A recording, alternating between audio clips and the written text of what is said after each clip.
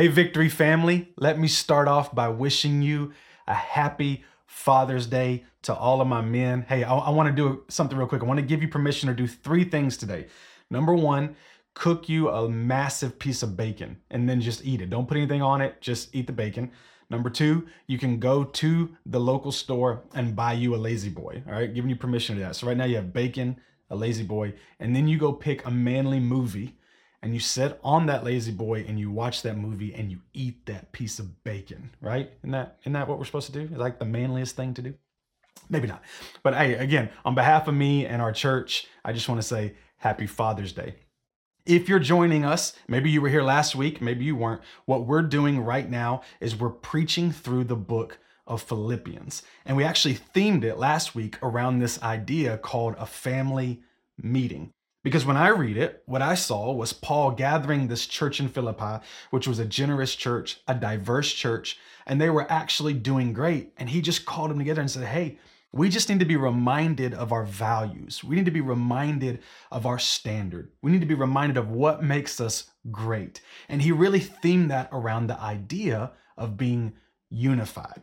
And more than ever, what we need, especially what the church needs, is to be unified. And we took that concept of the word unified and it meaning to be whole, and we themed it illustration-wise around a puzzle and just how for all of us, different pieces and how diverse we are and different we are, and to be able to all come together and like a puzzle, fit together and be whole. And so when we brought last week to a close, we closed it with Philippians chapter 2, verses 3 and 4.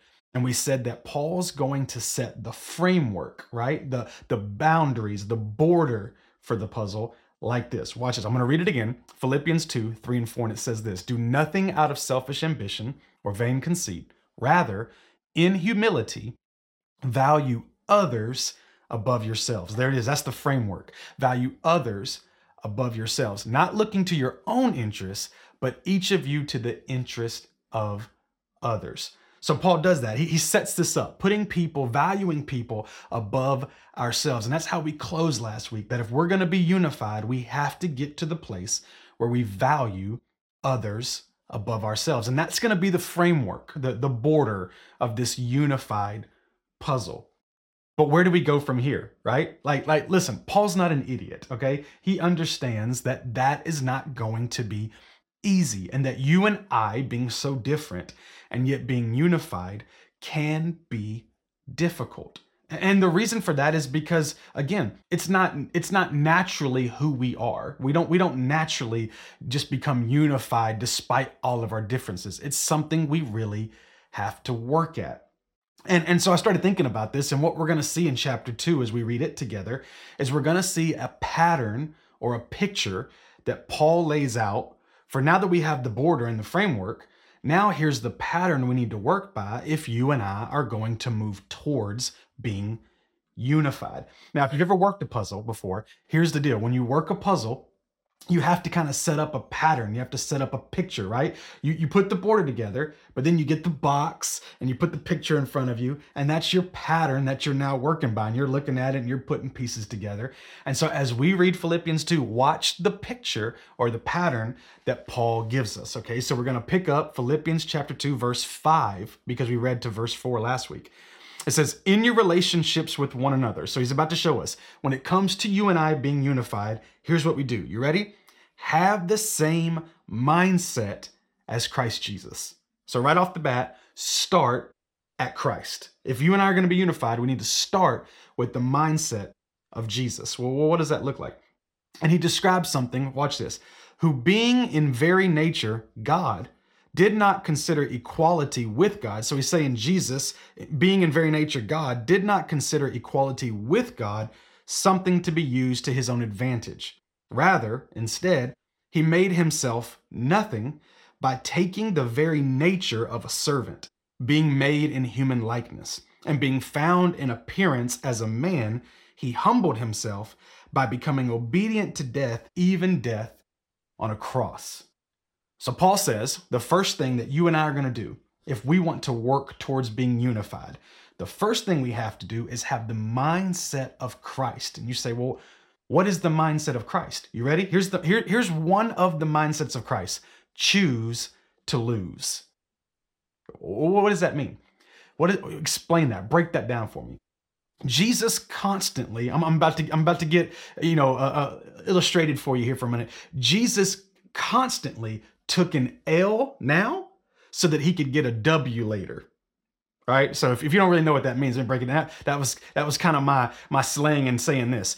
Jesus took a loss often now so that he could get a bigger win later. Makes sense? I'll take a loss now, but it's ultimately for a bigger win. I was reading this article the other day that said that male puppies, when they are playfully wrestling with female puppies, they will purposely lose. Right? So what are they doing? They're losing now so they can win later, right? All you married people know what I'm talking about, especially men. You know what it's like we'll take a loss now so that we can get a win later, right? Or if you have kids, right? And you're doing something with your kids competitive, you will actually take an L, you will lose on purpose because ultimately you're trying to win later as a parent. So I'll give you a really cool example, but it kind of backfired in my point. So Veda, my 10-year-old, she's getting interested into basketball and she wants to play basketball. And so I took her to the outdoor goals at our YMCA here in Smyrna. And Darla was working out, running errands, whatever it was. And we just kind of had an hour of basketball practice. And so I would teach her how to dribble and I'd teach her how to shoot. And we were running around and doing all these drills. And then once we were done with that, I said, all right, let's play a little friendly game of one-on-one, me versus you, and we'll go to 10. And I'll just be honest with you. I was taking it very easy on her because I was taking an L so she could experience a W. I mean, I'm taller, I'm bigger. Obviously, I could beat her at basketball. And so, I would score every once in a while. I'd let her score a couple of times and it was going fun. I was taking the L so she could get a W and so on. And I think the score, we were going to 10. I think she had like 8 points and I had like 5. And she started talking trash to me, church. A 10-year-old girl started talking trash to me, telling me that I wasn't good, telling me she wasn't going to beat me. Now, I need to tell you this. This goal was about 6 feet tall that we were playing on, okay? So when she said that, I took it personally. And I said, okay, first of all, I didn't let her score another basket. And when I got to 10, I dunked on her. I dunked on my 10-year-old just to let her know that she wasn't gonna be able to beat me. So it kind of backfired on me, but it's an illustration. It's a point that lets you know what I mean by being able to take a loss, choose to lose now so that you ultimately can win later. Okay, this is what's happening when Paul starts speaking about the deity of Christ, all right? And if you don't know what that means, it means the divine nature of Jesus, his godliness, all right? Paul starts speaking about this in these verses so that we can understand the loss that Jesus took so that he could ultimately get a win. Here's what Paul's saying. Jesus had the highest possible position, okay? Jesus was in heaven. He was with God. According to scripture, he was there when him and God and the Holy Spirit started forming the earth, all right? He was in the highest position that you could possibly be in, Jesus was. And Jesus didn't lose that position.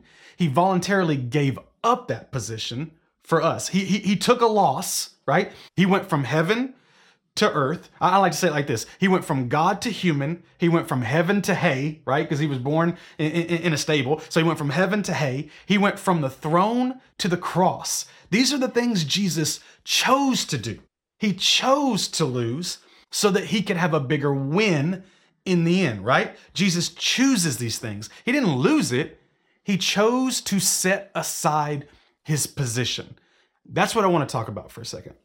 I think one of our largest hurdles to being unified is that, and I'll speak for myself, it's hard for me to put aside my position, right? We have a hard time setting aside our pride, setting aside our position. We want to get the final word, right? We want to be right. We want people to understand where we stand. We want to make our point. We want to be the winner. We want, that's kind of the things that we want. It's that prideful mindset that we have, that we operate in, and we don't want to set aside that position. We don't want to lose that position. We want our voice to be heard. We want to be able, again, to get the last word. We want to make our point clear, and we struggle with the humility it takes to put that position aside and take a loss now so that we can ultimately win later. I remember having a conversation one time with a friend of mine who there were some things being said on social media and he really wanted to respond. He was like, man, I just feel like I need to be able to say this towards that. And I was talking to him. I said, you don't need to do that. And he said, but if I don't speak, I feel like they're going to start to think that they won, right? If I don't speak up about this, then it's going to look like I lose and it looks like they win. And this is one of the largest, again, hurdles that you and I have to jump as Christians. We have to get to a point where we are willing to lose in that world so that we can ultimately win in the kingdom world, right? So let me just give you the clearest illustration ever. Jesus comes to earth. He is the Son of God. When he was on the cross, the Bible says he could have called, I think it was 10,000 angels to come and take him off of the cross. Like he could have, at any point when people were beating him, when they were putting the crown of thorns on him, when they were spitting at him and calling him names, at any point, he could have used his position, right? He could have said, wait a minute, do you know who I am? And could have just changed everything. But Jesus chose to take an L then so that ultimately the kingdom of God gets a W. Imagine Jesus on the cross. Imagine everybody around him, all the soldiers saying, I told you so. I told you what he was saying was a lie. I told you he's not the Son of God. Can you imagine that time frame must have felt like forever for Jesus, because he knows inside of him, he wants to say, I'll show you. I'll show you that I'm right? I'll show you that I'm the Son of God. But Jesus patiently took the loss. He chose to lose so that in the end, he wins. And I think if you and I are ever going to really be able to get to a place where we can be unified in mind and in spirit and we can be one, we have to be okay with losing now so that we can ultimately win big later. Paul actually goes on to give an example of that as he reads on through verse 9. So he says, after he gives the example of Jesus choosing to lose and dying on a cross, he says, therefore, God exalted him to the highest place. So as a result of Jesus choosing to lose, God exalts him to the highest place and gave him the name that is above every name, that at the name of Jesus, every knee should bow in heaven and on earth and under the earth, and every tongue acknowledge that Jesus Christ is Lord, to the glory of God the Father. Do you think Jesus is petty enough that he's bringing up what it was like when people were spitting at him, thousands of years ago? Do you think there was this moment where Jesus is like, man, I just wish I would have got the final word then?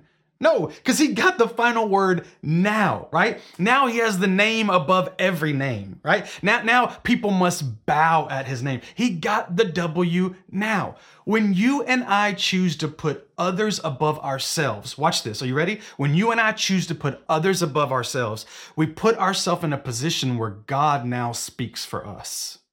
Come on, you got to hear that. We always want to speak for ourselves, right? I got to get the last word. I got to stand my position. But when we allow others to be glorified above ourselves, right? When we allow others to be valued above ourselves, then God ultimately speaks for us. So I have a 5-year-old and a 10-year-old, and they fight a lot. And one of the things that I've been trying to teach them recently is when you have a disagreement, don't try to settle it amongst yourself. Right? I try to tell Veda all the time. She's 10, Casey Ray's 5. So don't get in an argument with your sister. If your sister does something to you, watch this. I know you feel attacked, and I know you want to state your stance, and you want to speak back to her, and you want to have the last word. But don't do that, because you're just arguing with a 5-year-old, right? So here's what I tell her. Come get me or your mom. Tell us what happens, and now let us go speak into it. Why? Because my voice has more authority with my children, and my voice has more weight, right? So instead of arguing with the 5-year-old, Veda, come get me, and when I speak, things change because my voice has more authority.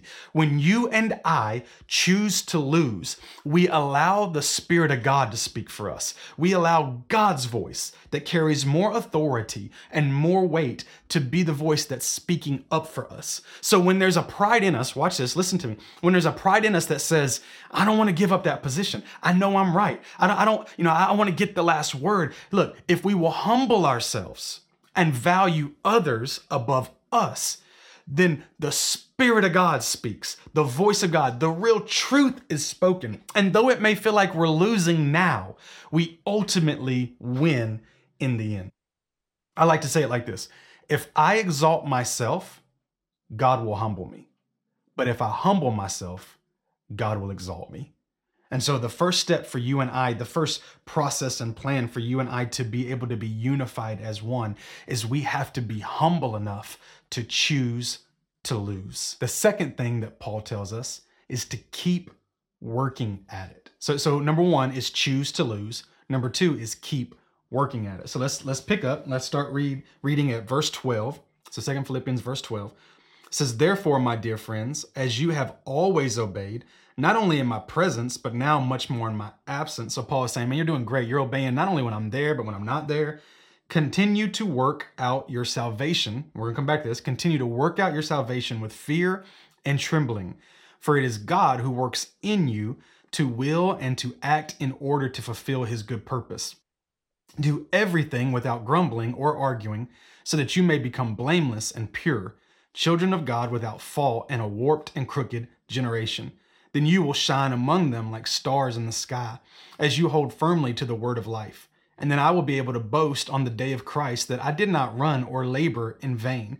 But even if I am being poured out like a drink offering on the sacrifice and service coming from your faith, I am glad and I rejoice with all of you. So you too should be glad and rejoice with me. Paul is saying, hey, keep working at it, okay? A lot of people will take these verses, especially the working out your salvation, and they'll try to use that in the idea that it's by works that we are saved. But if Paul was saying that, it would go against everything else that Paul said. What Paul is saying is this, you ready? While God is working in you, you keep working at it. All right? So while God is working in you, you're saved, but while God is sanctifying you, you keep working at yourself as a Christian. All right. Whenever my mother-in-law is putting together a puzzle, I'll never forget this. Every time I walk, what are you doing? She'll say, I'm working a puzzle. I've never heard her say, I'm putting together a puzzle. I've never heard her say, I'm doing a puzzle. She says, I'm working a puzzle. And the reason she says that is because a puzzle is a lot of work. All right. So once you get the board together and once you have the plan and the picture in place, then the actual work begins. All right. Once you have, again, when it comes to us being unified, once we understand that we want to value others above ourselves, and then we look at the plan Paul gives us, now the work starts, right? So again, if you're working a puzzle, you'll take a piece. And, you'll look around and you'll try to put it in and put it in a certain place. And then, you might try to put it together with a piece and you have to try it this way and you have to try it that way. And you're working it out, right? I actually know some people, they'll go away for a couple of days, right? Not even look at the puzzle and then come back a few days later and start working it again. It makes sense. We are working the puzzle. In the same way, what Paul's saying when it comes to us and our Christian faith, when it comes to us walking out, being unified in one and unified in spirit, it takes work. Can I set you free for a second? When it comes to you living your life as a Christ follower, you are going to have to work at it. Okay? You're going to have to learn. You're going to have to study. You're going to have to fail. You're going to have to make mistakes. You're going to have to grow. You're going to have to take 2 steps forward and 1 step back. Like, it's going to happen. And I mean, it's the Bible that says in Romans, there's no condemnation for those who are in Christ Jesus. And what that's saying is, hey, while you're working this thing out, while you're learning how to be a Christ follower, while you're learning, oh, you can't do that anymore. Oh, I shouldn't do this anymore. Don't feel condemned. It's not condemnation, it's conviction, right? It's you learning and growing and being better. Shout it with me. Say, girl, you better work it, right? You better work it. Say, oh, you can't say guy. I guess you can't say guy, you better work it, but you better work it. Shout, work it. Work it out. Like this is my relationship with Jesus. I gotta work it out. Okay, let me give you an illustration. When Darla and I have our first kid, Veda Bell, I've never been a father up to that point, right? Never been a father. I've never babysat a child. I've never changed a diaper. I've honestly never paid any attention to a young child before in my entire life. I didn't even like kids, okay? Just truth. I was a children's pastor and didn't like kids. But we have a child, and now I have to be a father, right? Child's born, now I have to be a father. How foolish would it have been for Darla to be mad at me for not being this incredible dad a few months into having Veda. I'm learning, right? I'm working. She understood she had to give me some grace to work it out. And then all of a sudden we think that we're going to accept Jesus Christ and be this incredible Christian. It doesn't make sense to me. Like, this is new to us. Faith is new. Christianity is new. Living for Christ is new. The biblical standards and paths that he gives us are new. And so there has to be some grace for us as we are working out our Christian walk. I'll hear people say all the time, like, I can't believe they say that they're a Christian, but they're still human, right? Say it like this. We need the truth to change, but we also need the grace while we're changing, right? That's why Jesus was both grace and truth, because he understood that it was the truth that changes you. It's the truth that changes me, but we need the grace while we are changing. And I just think we have to realize that Paul's saying, hey, listen, keep working at it. You're doing great, but keep working at it. I've talked with this to our church all the time. When your kid's learning how to walk or your kid's learning how to ride a bike and they fall or they fall off, you don't go, oh, you're kidding me, you're an idiot. You don't say that. You celebrate how far they've come and you tell them, keep doing it, keep working at it. With us as Christians, these are some of our hardest times.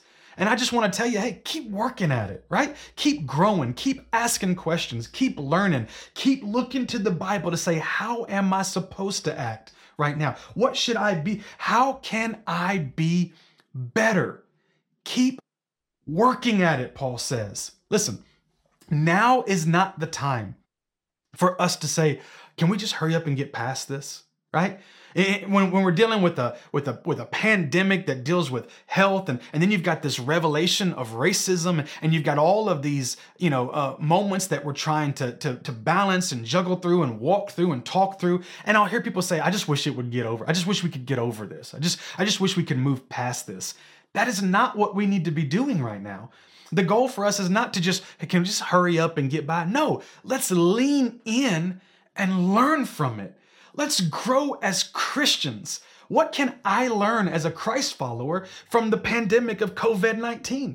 I shared this before. One of my, I can't say proudest moments because I don't want it to sound like it's a prideful thing for me, but one of the things that I was most excited about when the COVID-19 hit, early in it, when we were all panicking and we weren't really sure what was going to happen financially across the board, I would go in the morning and pray. And I remember telling God, I'm really glad that this isn't the first time you're hearing from me. Right? I'm glad that for 6 years I've had a routine of praying to you every morning when things are going great and when things are going bad. So I'm glad this isn't the first time. You know, something we can learn as Christians is that if COVID-19 was the first time we actually started praying consistently, that's a learning moment for us. That's a growing moment to go, okay, I can be better. I should have a consistent prayer time, right? This racial injustice. If your eyes are being open right now and you're saying, wow, I never knew that before. This is a growing moment for us. It's a growing moment for every Christian. We can't push past these past couple of months. And we can't be, I wish it would go back to normal. There is no more normal. These are great learning moments for us. We as Christians have got to get to a point where we're not embarrassed and we're not ashamed and we're not scared to say, I'm learning. I haven't arrived yet. Paul said it, I haven't arrived, but I'm also not looking backwards. I'm moving towards the goal. God, teach me something. While you're working in me, let me work on me. Let me learn. Let me grow. Let me get better. Don't judge me for who I am. Teach me somebody. Come on, Christians. Let's work on it. Let's get better. Amen. I don't know, but it's good for me. I hope it's good for you. I just want to grow. Church, I want to be better. I want to be a better Christian and a better Christ follower. And sometimes I have to have my eyes open and sometimes I have to be corrected so that I can be better, right? So then Paul gives us a couple of examples in this when it comes to growing. First thing he says is you need to do it with fear. And I think when we hear that, people go, we're supposed to be scared of God. It's not like, boo, fear. Like, we're not supposed to be scared of God.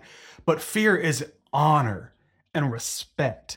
Like, I understand the power and the authority of God. So again, it's not a fear. I'm not scared of him, but at the same time, I honor. We all know if maybe you had a situation with your dad where you weren't scared of him, but you honored him, right? I've told our church stories before Or when I was in trouble, my mom would say, I'm gonna call your dad. And I would immediately shift. And again, it wasn't a fear that he was gonna hurt me, but there was an honor and a respect there. And then it says with trembling. So number one, with fear, with honor and respect. This is how when it comes to how I work on my relationship with God, it's with putting God in a place of honor, right? And then it's with trembling. And trembling is understanding the value of what you're being called to do as a Christian. Trembling, again, is like, I understand the value of what I'm doing. I understand if somebody was to give you something of great value and say, hang on to it, and you might tremble because you don't want to drop it. I understand the value of what I possess in being a Christ follower and carrying the message of God.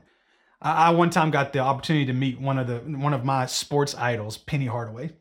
And he was at a golfing thing. It was called Pro-Am, where they would team up pro golfers and amateur golfers. And he's there golfing, and I see him, and he's probably, I don't know, 100 and something yards away. And I had my Orlando Magic Hardaway jersey. I wanted him to sign it. And I called out his name. I didn't think he was actually going to pay attention. So I just said, Penny! And he looked at me, and he makes a pivot and starts coming towards me. And the whole time he's coming, my friend that was with me, he said, you were just shaking. I was literally, as he's signing the jersey, I'm just like trembling like a little girl. I was just so and it wasn't, again, I wasn't nervous. I wasn't scared. It was just such a cool moment for me, right? I valued that moment of being in the presence of Penny Hardaway. And there was a lot of value. And again, us as Christians, there's a lot of value. Is it possible that we devalue the privilege it is to be an example and a Christ follower in our world today? Do we still tremble at the idea of the responsibility that we have of being Christians? Have we lost our awe and our respect for God? Have we lost the value and the level of what it is that we're possessing and what it is that we're carrying? Paul says, don't do that.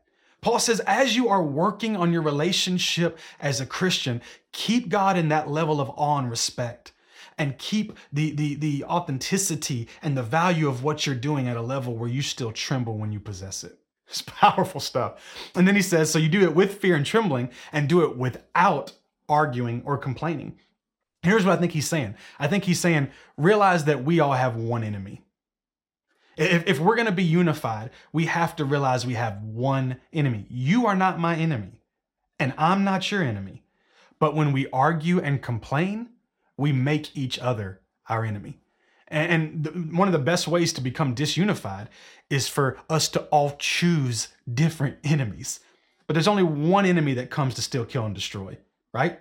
And so when we unify ourselves and we don't argue and we don't complain, then we make ourselves focused on one enemy. And that's where we begin to become unified. So I just think it's powerful, again, that we have to work on ourselves as Christians, and we do it with honor and respect and value of what we're doing and the gospel that we're carrying. And at the same time, we are not making enemies out of each other, but we are focused on the same enemy. Listen to me. If you allow God to keep working in you and you keep working on you, then spiritual growth and maturity is evident and it's inevitable. The third thing that Paul says when he finishes up chapter 2 is to make every effort. So number 1, choose to lose. Number 2, keep working on it. And then number 3, make every effort. So let's start reading at verse 19, and we'll read through all of the rest of Philippians 2. Paul says, I hope in the Lord Jesus to send Timothy to you soon. Timothy was kind of his mentoree, that I also may be cheered when I receive news about you. So Timothy's going to go and minister and then bring news back. I have no one else like him who will show genuine concern for your welfare. In other words, Timothy loves you the way I love you. For everyone looks out for their own interest, not those of Jesus Christ. But you know that Timothy has proved himself, because as a son with his father, he has served with me in the work of the gospel. I hope, therefore, to send him as soon as I see how things go with me. And I'm confident in the Lord that I myself will come soon. So he's like, I'm going to send you Timothy. Timothy means the world to me, but I can't come right now. So I'm going to send you Timothy, and hopefully I'll come as well. But I think it is necessary to send back to you Epaphroditus. Okay. Now, Epaphroditus, you're about to see who he is. My brother, co-worker, and fellow soldier, who's also your messenger, whom you sent to take care of my needs. So they sent Epaphroditus to Paul, And then you're about to read what's happened. And then Paul's saying, I need to send him back to you. For he longs for all of you and is distressed because you heard he was ill. Indeed, he was ill and he almost died. But God had mercy on him, and not on him only, but also on me, to spare me sorrow upon sorrow. Therefore, I am all the more eager to send him, so that when you see him again, you may be glad, and I may have less anxiety. He has anxiety. He's so worried about this church. He says, I need to send Epaphroditus to you so that you'll have him and you'll feel better and I'll feel better. So then welcome him in the Lord with great joy and honor people like him, because he almost died for the work of Christ. He risked his life to make up for the help you yourselves could not give me. Paul is talking about, he's got Timothy and he's got Epaphroditus. These are like, that's the greatest resource that he's had. He's in prison and he's had Timothy and Epaphroditus as encouragers and helping him. And he's now sending them back to the church in Philippi. And he's saying, hey, I'm going to make every effort I can, every effort to encourage you, every effort to help you be unified. Even the last two resources I have, I'm going to send your way because I'm going to make every effort. He actually said to the church in Ephesus, in Ephesians, I think it was chapter 4, verse 3, he says, make every effort to keep the unity of spirit. This was something Paul constantly said. Choose to lose. Value others above yourself. Keep working at yourself while God is working in you. Make every effort you can to be unified. And listen, I'll show you this in a minute, but everything that Paul said was an echo of what Jesus was saying. But before I get to that, let me give you this illustration for this. Have you ever been putting a puzzle together, right? And you're working it, and you're putting it together, and there's nothing more enjoyable than seeing a complete puzzle. But you're putting the puzzle together, and then all of a sudden you realize you're missing a piece. It's a disaster, right? It's like, what? Because it's not like you can just be like, well, technically I finished it. No, you want to see it totally whole and together. You want it to be unified. And so you freak out, right? And you're doing your every effort. You're flipping over tables. You're doing everything you can to find that last piece. You're making every effort because it's not whole. Paul is saying make every effort to be able to work it out until it is whole. We can't be satisfied. Well, we got all the other pieces, but that one, no, until it's whole, make every effort. Come on, church, make every effort. He's echoing Jesus. If you want to know where, turn to Luke chapter 15, and there's going to be 3 parables there where Jesus literally illustrates the importance of making every effort until the last piece is found. He talks about the lost sheep, and how that he has 100 sheep and one goes astray. And he will, even though the 99 are protected and safe, he will put them aside. And he will make every effort to find that one sheep. Because until he finds that one sheep, they are not unified. They are not whole. He talks about a woman who lost a coin, and she flips over every couch and looks under every doorway and everything until she finds that coin. She makes every effort. And then he ends it with the story of the prodigal son, and a father has 2 kids, and one son runs away and one son stays, and he makes every effort to find that son. And then when that son returns, he makes every effort to celebrate his return because now the family is whole. Church, hear me. If last week our underlining point was that you and I were going to value others above ourselves, right? We said we cannot be unified until my voice is no longer more valuable than your voice, or my well-being is no longer valuable than your well-being. That was last week's underlining point. Here's this week's. We must make every effort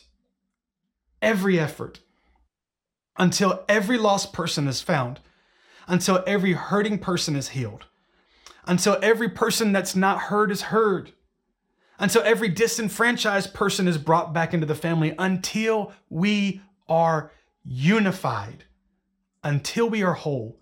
Make every effort. If there was something I was going to design, if I wanted to give you an illustration of my heart for you, for our community, for this world right now as your pastor, and the same heart, if you said, Pastor, how can we have your heart? Ready? That I want you to treat it like you're putting a puzzle together and you can't find the last piece. And the last piece is that person that doesn't know Jesus. The last piece is that person who's experiencing injustice. The last piece is that person who's addicted and can't get delivered. The last piece is that person who's hurting. The last piece is that person who's confused, who's disenfranchised, who needs help. That last piece needs Jesus. And you and I have to make every effort. We flip over every table. We open every door. We will take every L so that we can get a W later. We will continue to work on us and ask God to work in us. We will value every person above ourselves. We will focus on every interest. We will flip over every table and make every effort until they are found, until they are heard, until they are healed, until they are delivered, until the kingdom of God changes their life. And can we make this the mission of Victory Church? That you and I make every effort to find the lost piece, the hurting piece, the disenfranchised piece, and allow the Spirit of God to make us whole. Can we pray today? Father, we love you. We thank you so much for your word. We thank you for what Paul was telling the church in this particular time. He was saying, hey, you're doing great. I love you. I miss you. But continue. Hey, come together. Let's continue to make every effort. We're found. We're saved by the blood of Jesus. We have an inheritance and an eternity waiting on us. But until that time comes, Father, help us make every effort for every hurting person, for every lost person. Let us put ourselves aside, our position aside. Let us choose to be second, so that somebody else can be first. Let us make every effort for every person to be found, to be healed, to be delivered, to be set free. Father, that's what we're here for. Give us that ability. Let us see it the way you saw it with the parable of the lost coin, the parable of the lost sheep, and the parable of the prodigal son. Give us the same mind as Christ Jesus. We love you and we thank you. In Jesus' name, amen.